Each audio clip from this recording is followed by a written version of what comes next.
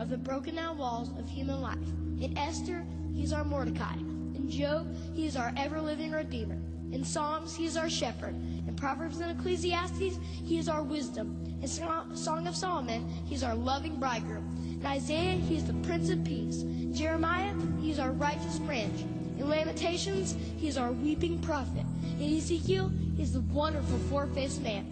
In Daniel, he is the fourth man in life's fiery furnace. In Hosea, he is the faithful husband forever married to the backslider. In Joel, he's the baptizer with the Holy Ghost and fire. In Amos, he's our burden bearer. In Obadiah, he is mighty to save. In Jonah, he is our great foreign missionary. In Micah, he's the messenger of beautiful feet. In Nahum, he's the avenger of God's elect. In Habakkuk, he is God's evangelist crying, "Revive thy works in the midst of the years." In Zephaniah, he is our Savior. In Haggai, he is the restorer of God's lost heritage. In Zechariah, he is the fountain opened up in the house of David for sin and uncleanliness. And in Malachi, he is the Son of Righteousness, rising with healing in his wings. In Matthew, he is the King of the Jews. In Mark, he is the servant. In Luke, he is the Son of Man, feeling what you feel. In John, he is the Son of God. In Acts, he is the Savior of the world. In Romans, he is the righteousness of God. In 1 Corinthians, he is the rock that followed Israel. In 2 Corinthians, he is the triumphant one, giving victory. In Galatians, he is your liberty. He set you free. In Ephesians, he is the head of the church. In Philippians, he is your joy. In Colossians, he is your completeness. In 1 and 2 Thessalonians, he is your hope. In 1 Timothy, he is your faith. In 2 Timothy, he is your stability. In Philemon, he is your benefactor. In Titus, he is truth. In Hebrews, he is your perfection. In James, he is the power behind your faith. In 1 Peter, he is your example. In 2 Peter, he is your purity. In 1 John, he is your life. In 2 John, he is your pattern. In 3 John, he is your motivation. In Jude, he is the foundation of your faith. In Revelation, he is your coming king. He is the first and the last, the beginning and the end. He is the keeper of creation, the creator of all. He's the architect of the universe and the manager of all time. He always was, he always is, and he always will be. Unmoved, unchanged, undefeated, and never undone. He was bruised and brought healing. He was pierced and eased pain. He was persecuted and brought freedom. He was dead and brought life. He is risen and brings power. He reigns and brings peace. The world can't understand him. The armies can't defeat him. The schools can't explain him, and the leaders can't ignore him. Herod couldn't kill him. The Pharisees couldn't confuse him. The people couldn't hold him. Nero couldn't crush him. Hitler couldn't silence him. The New Age can't replace him. And Oprah can't explain him away. He is life, love, longevity, and more. He is goodness, kindness, gentleness, and God. He is holy, righteous, mighty, powerful, pure. His ways are right. His word is eternal. His will is unchanging, and his mind is on me. He is my Redeemer. He is my Savior. He is my guide. He is my peace. He is my joy. He is my comfort. He is my Lord, and he rules my life.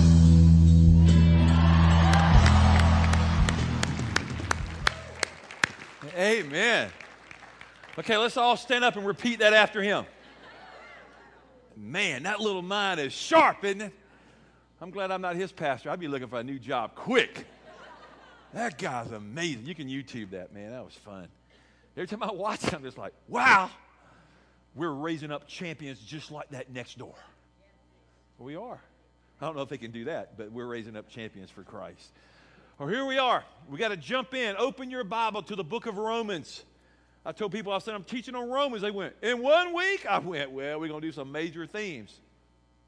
I did I don't know how many week series several years ago because Roman is so powerful. It's the theological, brilliant book written there by the Apostle Paul. But we're going to just jump right in. The key verse is Romans chapter 5, verse 1.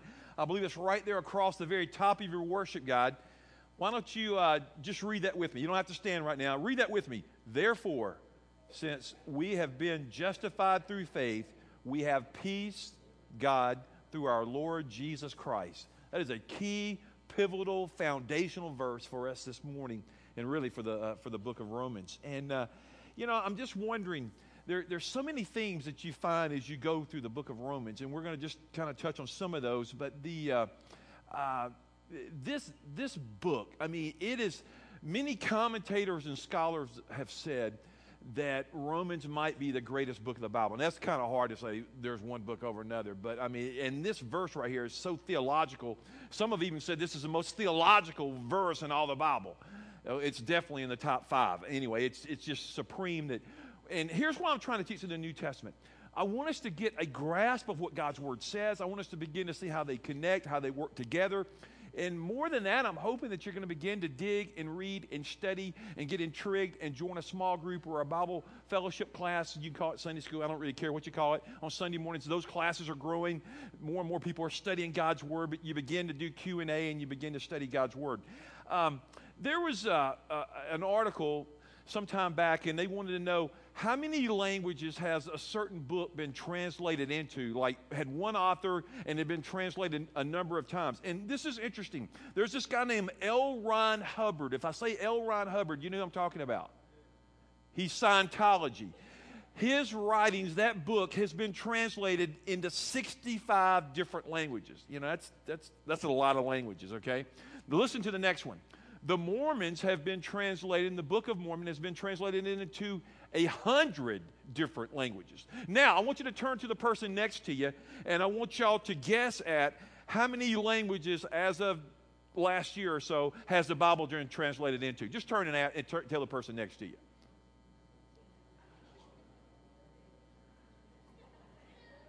Okay, looks like we're pooling ignorance. Okay. Here it is. Ready? 2,656 languages. That's what we know of. And basically every year more and more languages are coming on and the gospel is being translated. I mean, it is the all-time #1 best-selling book. Last year, 65 million copies of the scripture were sold.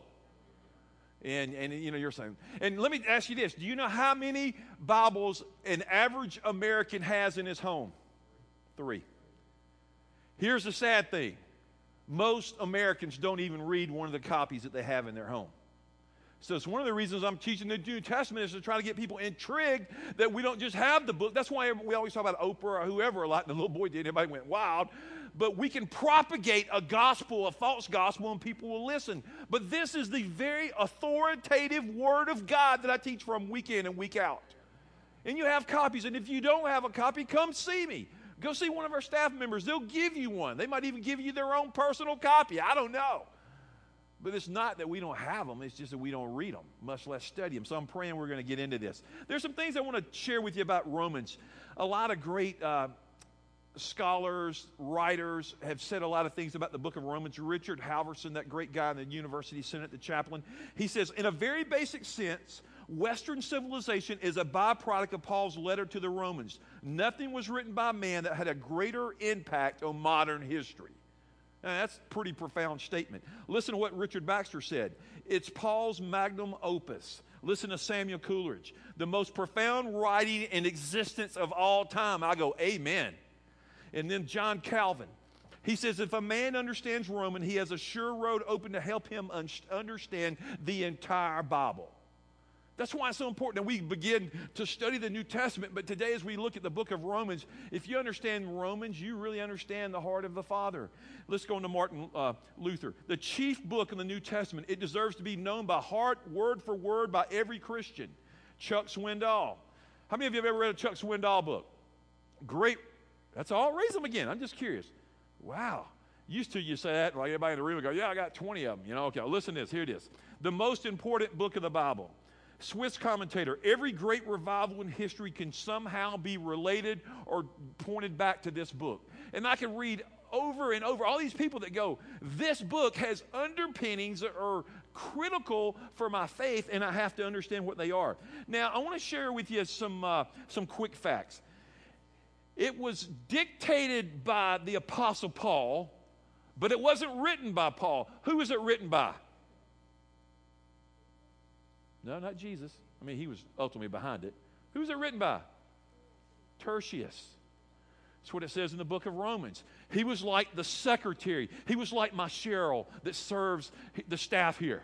When I wrote the book, and I wrote, and I wrote, and I typed, and I wrote, but the thing is, I write a lot faster than I type, and the people say, we know, but we can't read it. Cheryl, she was the scribe in the church, and she typed it so they could read it at the publisher, and I go, bless you in Jesus' name. She gets a spiritual gift for that. I can't find the verse, but I know it's got to be there. But she wrote it down. And Tertius, the scripture says, he wrote down these great words that the Apostle Paul was lecturing on. Did you know when we look at the book of Romans, listen to this. It's like the Apostle Paul comes to our church, and we get to read his lecture series. That's what we read in the book of Romans. That brilliant scholar, I love the word, erudite mind of the Apostle Paul, his lecture series is in the scripture for us. And we can go, what did Paul think about this? What did Paul think about that? We read it. Also, there's 16 books that are attributed to the Apostle Paul, so pretty much you know his theology. You know the theology of Jesus. Let me give you another fact. It was written there in Corinth. It was his only lecture series. It contains the most complete examination of the great truths of the Christian faith. In chapter 16, Paul begins to greet people. Now, when you read the writings of Paul, does anybody besides your pastor feel like he's reading a phone book sometimes? You ever read phone books for fun? Okay. You ever looked up a phone book? See, in a couple years, like, no, man, I just look on the web, baby. I just, I do it on my text or whatever. But anyway, some of us that are over 30 or whatever, we know what it is to look in the book. But when you read the writings of Paul, it looks like a phone book. And here's what he does. He writes, and then he writes commentaries about these guys and girls. So this morning, our homework is, I want you to write a commentary on everybody in our Bible. No, I'm just kidding. But it would be fun if you just went, this is what I think of when I think Bruce, when I think Susan, when I think Terry, when I think Jay, when I think this person, just a few words. And when you begin to read his writings, you're like, man, you're right, man. This is the phone book of Scripture. And I just begin to see these great truths that just begin to come out. Turn over to Romans. We're going to be all through it. Turn over to Romans chapter 15. Will you turn there with me? And I want you to look at verse 4. Critical verse. You might want to underline it. You might want to underline a lot of these I give today. In verse 4, it says, for everything that was written in the past was written to teach us that through endurance and the encouragement of the Scriptures, we might have hope. Through God's holy word, we find hope. Hope is in the person of Jesus Christ. In the lordship of Christ, we find an eternal, living hope that will not fade, that will not be spoiled. Amen. And you're saying, well, I need hope. Then read the Holy Scriptures. Begin to read the Psalms, and you'll find hope for your weary soul. But for this context, you begin to read Romans and meditate and study Romans. You will find that if I will endure through the Scriptures, God will produce, God will infuse your heart and mind with hope. It's just a beautiful thing here. I want to give you in 10 words or less. You can write this across the top of your outline if you have room. In 10 words or less, I want to summarize the book of Romans. Sinners are saved only by faith in Jesus Christ. Sinners are saved only by faith in Jesus Christ. That's the whole book of Romans. You're going, well, why do I want to read it? You just talk. No. Okay, let's just have fun with this. You remember those things called Cliff Notes that we found in high school? Do we have any English teachers? I need to ask that first. Do we have any English teachers? They need to leave the room now, please. How many of us read Cliff Notes and tried to make it through? Look at all us. Let's all come to the altar and repent right now. Let's just all come. Because you didn't want to read the entire work. And then as we got into videos and DVDs, then we say, well, watch the movie. We'll watch the book. Some of you are like, is something wrong with that? That's what I still do? Okay. Let me just say this to you. My prayer is that you'll begin to read the book of Romans, every single word, because it was inspired by holy God.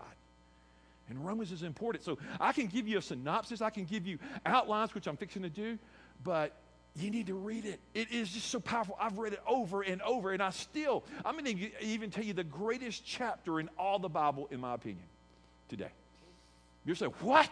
Of all the books, of all the chapters of Holy Scripture, you're going to give the top one? In my opinion. Yours could be different. It's that powerful. But I'm not going to get there yet. You just got to hold on. Some of you are going to say, I got to stay awake then. That's right. I want you to do that. In chapter 16, you begin to read over there. He talks about Phoebe, and that's the phone book thing. He talks about Priscilla and Aquila. And guess who was the woman? Priscilla and Aquila. Who's the woman? Priscilla. In those days, it was very uncommon for a woman to come first. But you know what it tells me? The woman was sharper than the man. And all the women said, amen. How many of you think the women are sharper? Oh, okay. Just thought I'd throw it out there. Y'all weren't very... Ain't nobody having lunch today. Y'all are about dumb. That is just not smart. I was trying to help you. I'm thinking here in verse 20 and 21. Look at 16:21. Look over there with me. Here it is. Look what it says. Well, actually, I meant to tell you 22. I, Tertius, who wrote down this letter, greet you in the Lord. Circle it, Tertius. You're saying, well, I just thought you made that up for some Josephus or some historical writing. No, according to the Word of God, Tertius wrote down what the Apostle Paul said, what he dictated as the Holy Spirit led him. And then he gives in there, he talks about hospitality from Gaius and Erastus, the city director of public works there in Rome, and it's all these things. But I want to get into the mega themes of Romans. Now, let's get ready to write.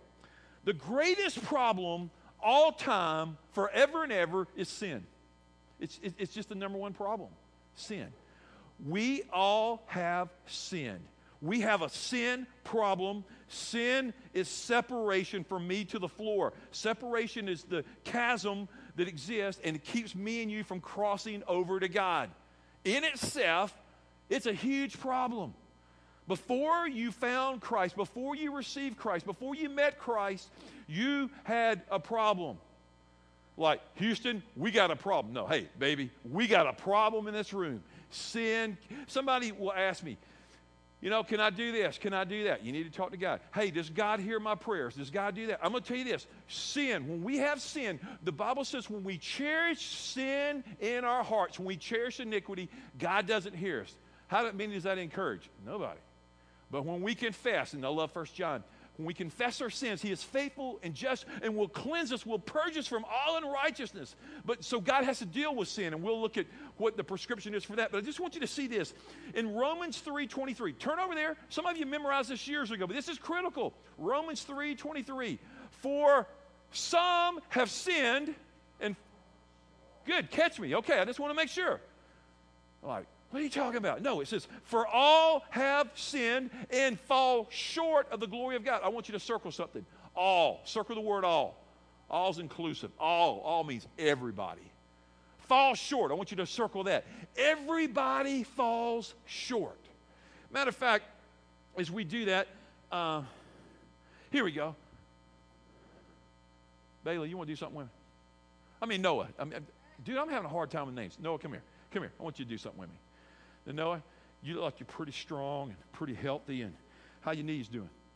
Good. Yeah, shoes. You got a little spring in them? Well, they're going to have to get a little spring. All right, ready? Now, here's what I want to do. Now, Noah, I want to ask our congregation, okay? Who thinks who can jump the highest? Does anybody think Pastor Keith can jump higher than Noah? Raise your hand. Look at that, Noah. It ain't look. How many think Noah can jump higher than Pastor Keith? Woo! Hey, man, the pressure's on. Did you see that? Your church has confidence in you, baby. They got zero in me, okay? Now, here's what I want you to do. All right, look at me. Ready? Now, since they told me not to jump because they think I'm a chump, I want you to jump as high as you can. Just jump. Come on, put your hands together. There we go. Now, do you feel a little ridiculous? You don't need to. You know why? Because guess what? Noah is a good jumper. He might even be in the Olympics one day. But here's the deal. We've got about as much chance of jumping and landing on the moon as we do of getting into heaven without Jesus Christ. You know what I'm saying? Hey, put your hands together and thank God for Noah. Noah, you're a great illustration. See, we all blow it, man. We mess up. You're going, but dude, Noah can jump higher than you. I know that. Ain't no big deal. He can jump higher than you too, okay? But we're not going to make it. You're saying, but they're more righteous. They do better deeds. They do this. They're nice. They smile. They have no negativity. Okay, are they going to make it to heaven? Here we go. Let's do this. If we were swimming, how many of you can swim? Jeff Bush, you can't participate. Jeff's training to be an Ironman. Okay, but anyway, how many of you can swim across one side of the lake to the other side and you're in a small slough? Raise your hand. Okay, now let's get a little bigger slough. Okay? Now, let's see Real Island to Kalaja. Raise your hands. Be truthful. Oh, put a hand down. You lying. You know what? And here's the deal. Where's Jeff Bush at? Jeff, where you at? All right, let's say Jeff. Jeff's been training. He's learning swimming techniques. And let's say that we all swim and somebody swims 75 yards. Let's say Chuck Bolton swims 75 yards, okay? And let's say Jessica swims 750 yards. And let's say my basketball girl's back there. Let's say y'all swim 2 miles. Woohoo! You know what? You're going to be just as dead as Jessica and Jay.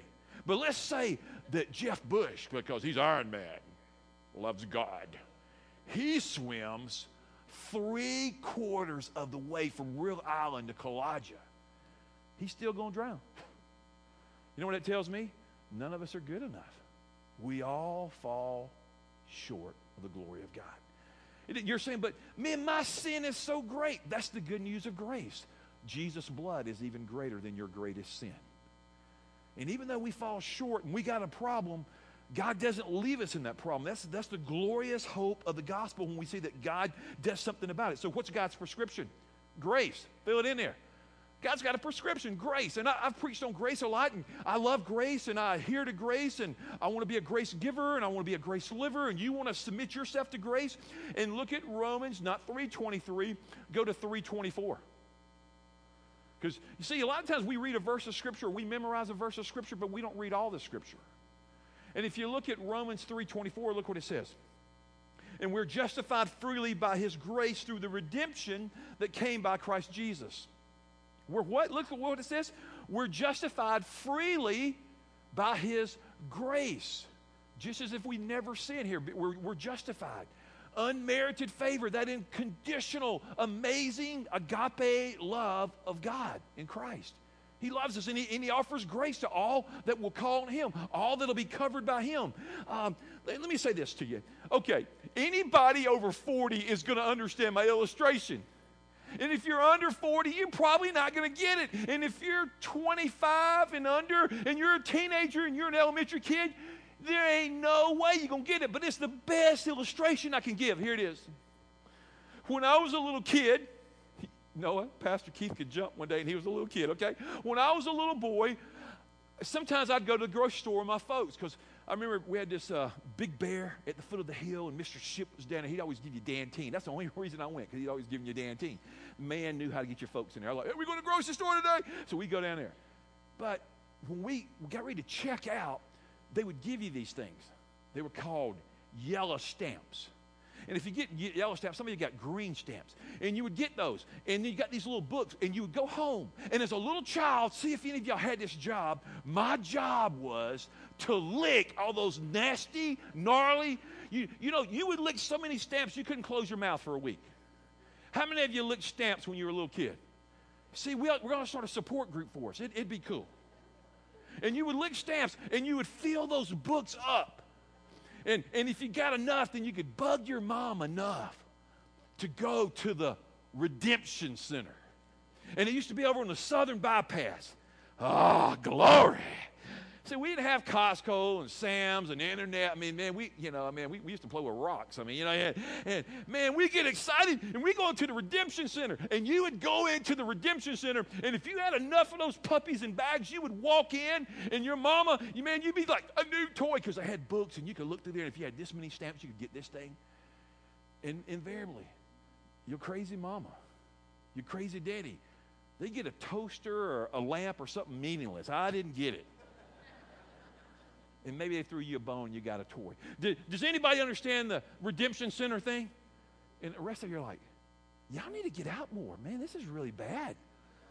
Well, here's the point. That's what God does. God redeems us in Christ.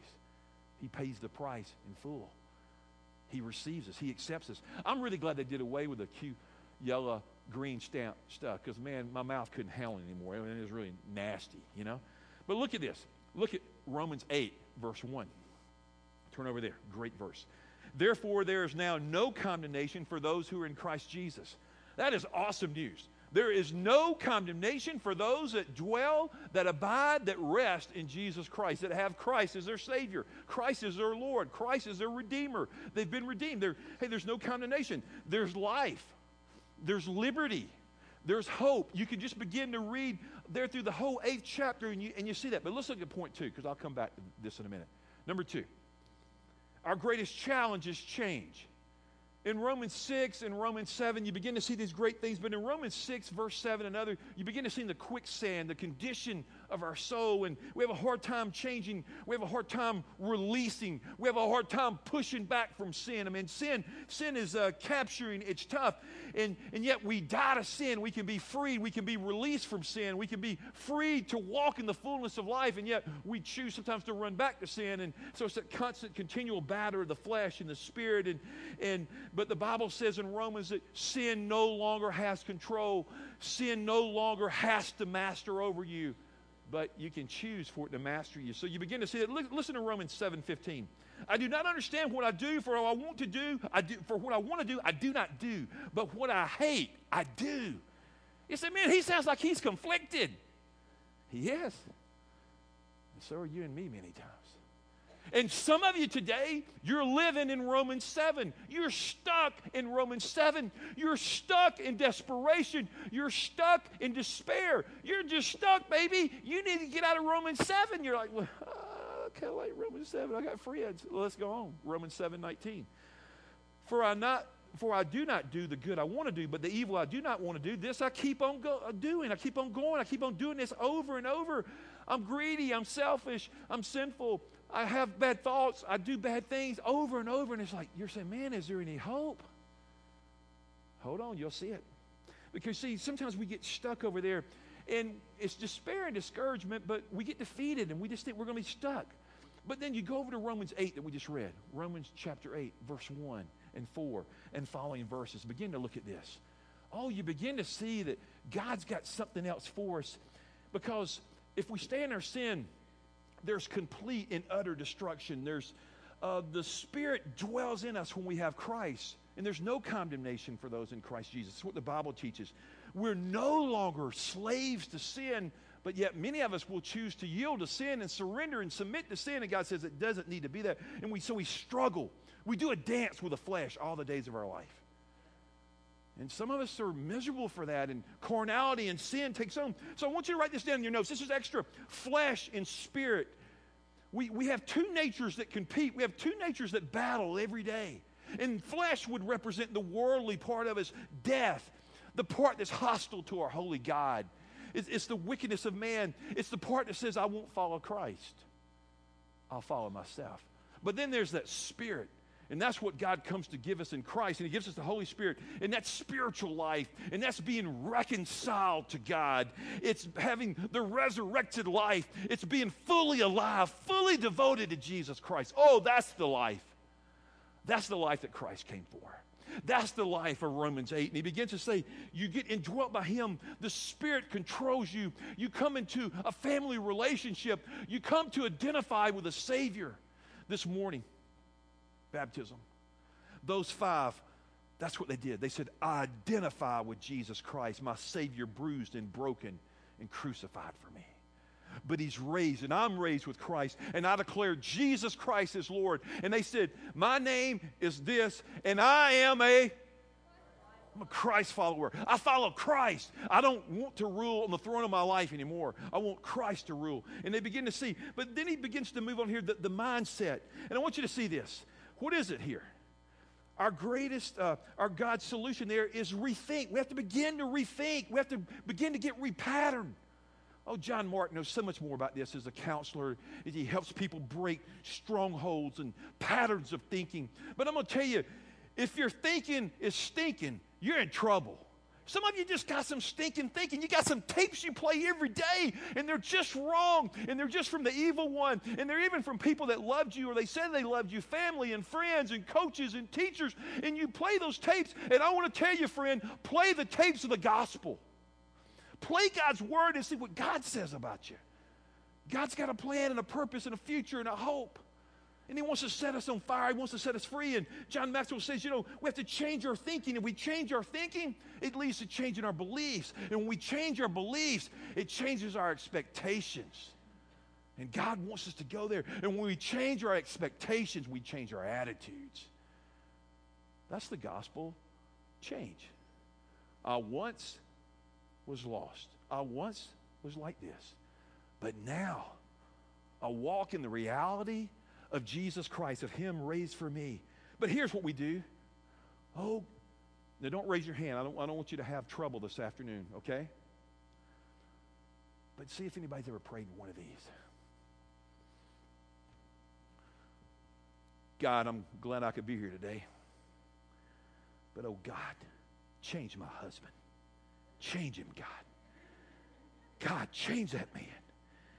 Give him grace. Oh God, change him. Oh God, change my wife. I can't live with that woman. It'd be better to live on the corner of the roof. Oh God, change her. Oh God, change my teenager. Oh God, change him, Lord. Did I nail anybody in the house this morning? Don't raise your hand. But you got to get a new way. You got to get a new thought. You got to get a new process. God wants to change you.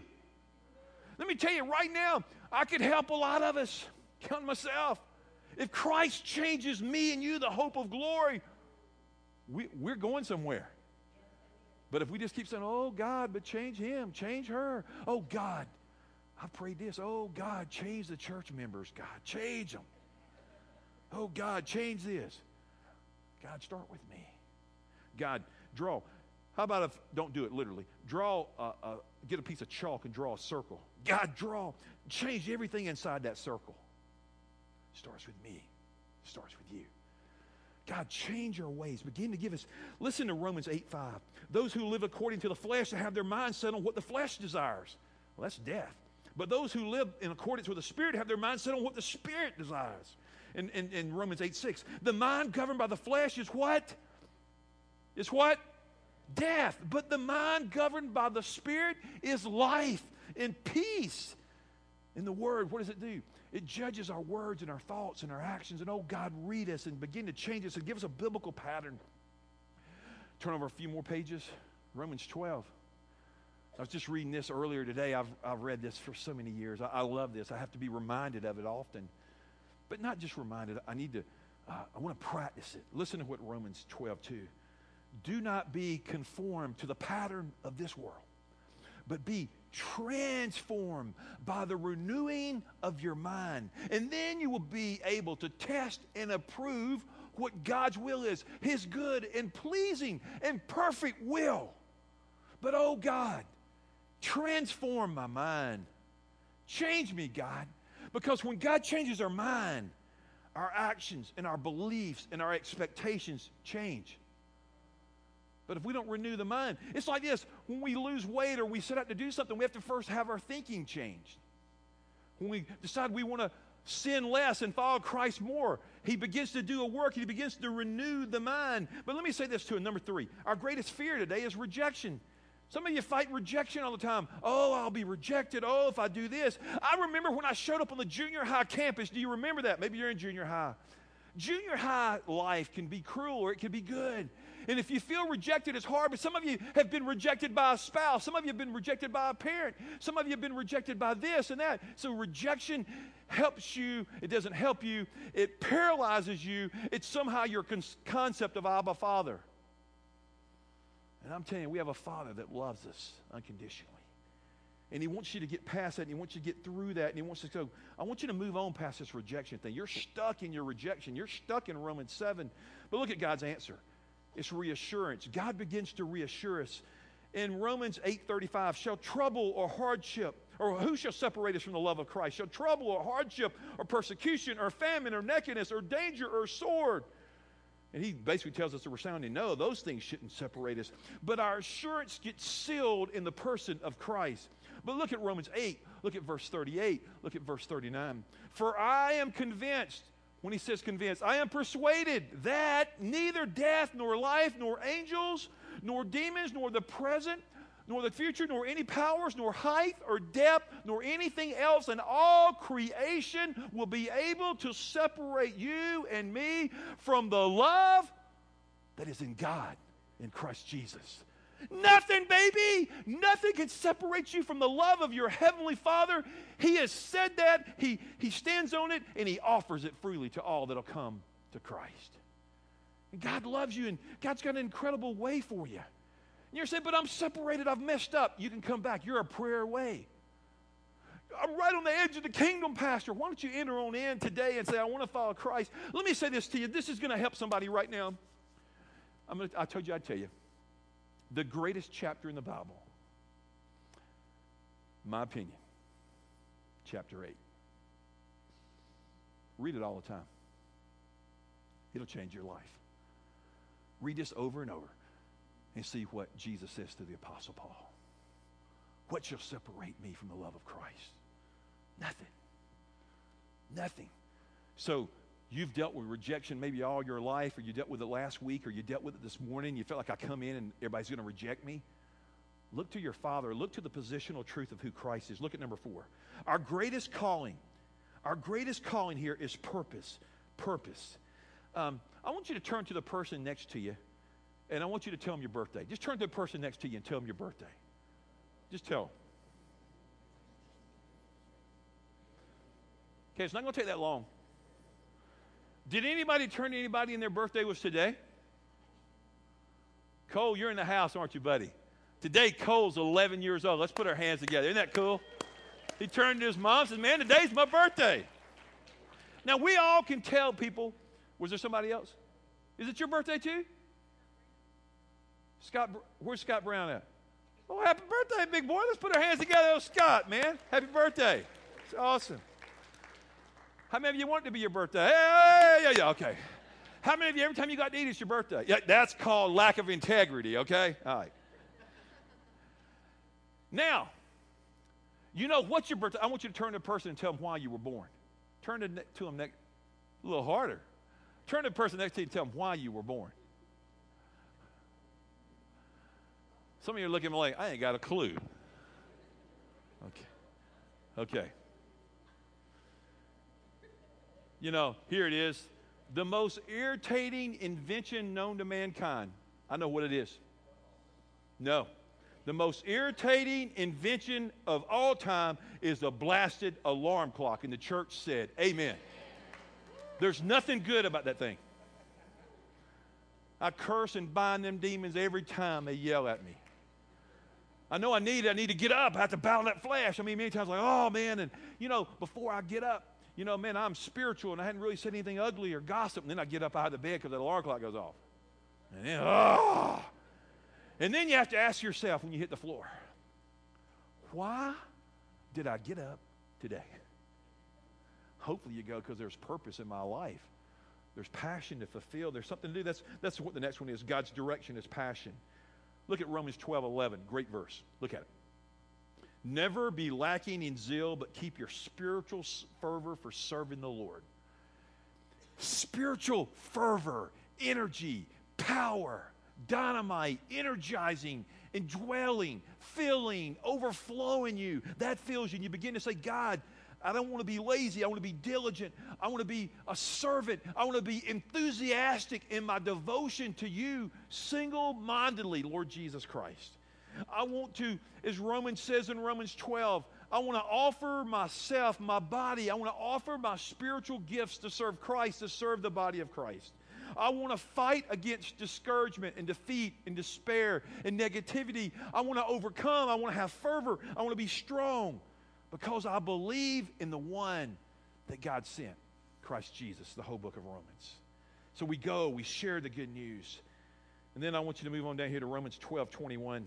Do not be overcome by evil, but overcome evil with good. Teenagers, memorize this verse, 12:21. Don't be overcome by evil, but overcome evil with good. Here's what it says. Don't retaliate. Don't be revengeful. Don't take revenge. Vengeance is mine, says the Lord. God, you handle my future. But Lord, I'm going to overcome evil with good. Let me tell you what happens to me on Sunday mornings. I have a lot of friends here. I hope all of you are my friends. But I have this one special friend. He lets me know how Christ loves me because he loves me with the love of Christ. His name's Hunter Holden. And Hunter makes me have a great day. Hunter finds me in the hall, and he runs up, and he gives me the biggest hug. I'm like, praise God. I told his dad today, I said, if every member loved me like Hunter, this church would be exploding to the seams. And they loved each other. I mean, he just loves. It just exudes. Hunter, bless you, man. I need that. How many of you need that kind of love? We need that kind of love for one another. We serve each other with spiritual fervor. Somebody like, I ain't loving nobody. I ain't even a hugger. I don't even just hugging stuff. You know, I was with a bunch of pastors the other day. It's weird when a pastor can't hug. Y'all know me. I hug and high five you and make people like you Noah jump in the house of God, all kind of crazy stuff. But I was with this pastor that day, and we were getting pretty real. We had a First Foxhole Southeastern experience, and in one of our last sessions, he goes, I got to confess something to you guys. I ain't into this hugging stuff. I mean, this guy's like 6'5". He's huge. I'm thinking, oh, crazy, it's a crucious. He's like, no, he says, but man, God's melting my heart. I'm realizing that's the love of Christ. And so, you know what we did then? Every time we saw him, we made sure we went up and just hugged him. Yeah, you know, we just do stuff like that to irritate people. That and put alarm clocks in their room so they can get up at weird times, you know, whatever. All in Jesus' name. Let me give you this last thing here in the box. I got to do this quickly. I knew I couldn't preach through Romans. I mean, I got so much more information, but I want to just give this to you. Basic Christian doctrines discussed. You read Romans, and there's a lot of theological words. There's a lot of words that you're like, man, I don't even understand what it says. I don't know what it means. So on your flap today, if you turn over to your flap, on the flap you actually have the breakdown that I wanted to get to of Romans 1 through 16. I'm sorry, turn back to the bottom. The bottom of your thing, it says basic Christian doctrines discussed. I want you to write this in. This will help you. This will be something you can refer to. Ready? Justifications. There's the verses that underline this that begin to talk about what is justification? God's act of declaring us not guilty for our sins. Just write that in. God's act of declaring us not guilty. The simplest definition is just as if I never sinned, God justifies us in Christ. Look at the word propitiation, Romans 3:25. It's the removal of God's punishment for sin through the perfect sacrifice and atonement of Jesus Christ. God purges, He removes those sins as far as the east is from the west. Redemption. Redemption is simply this. It's where Christ has paid the price so you and I can go free. The price of sin is death, but we go free through Christ. Sanctification. Becoming more and more like Jesus Christ through the Word of God. Sanctification, being set apart for the purposes of Him.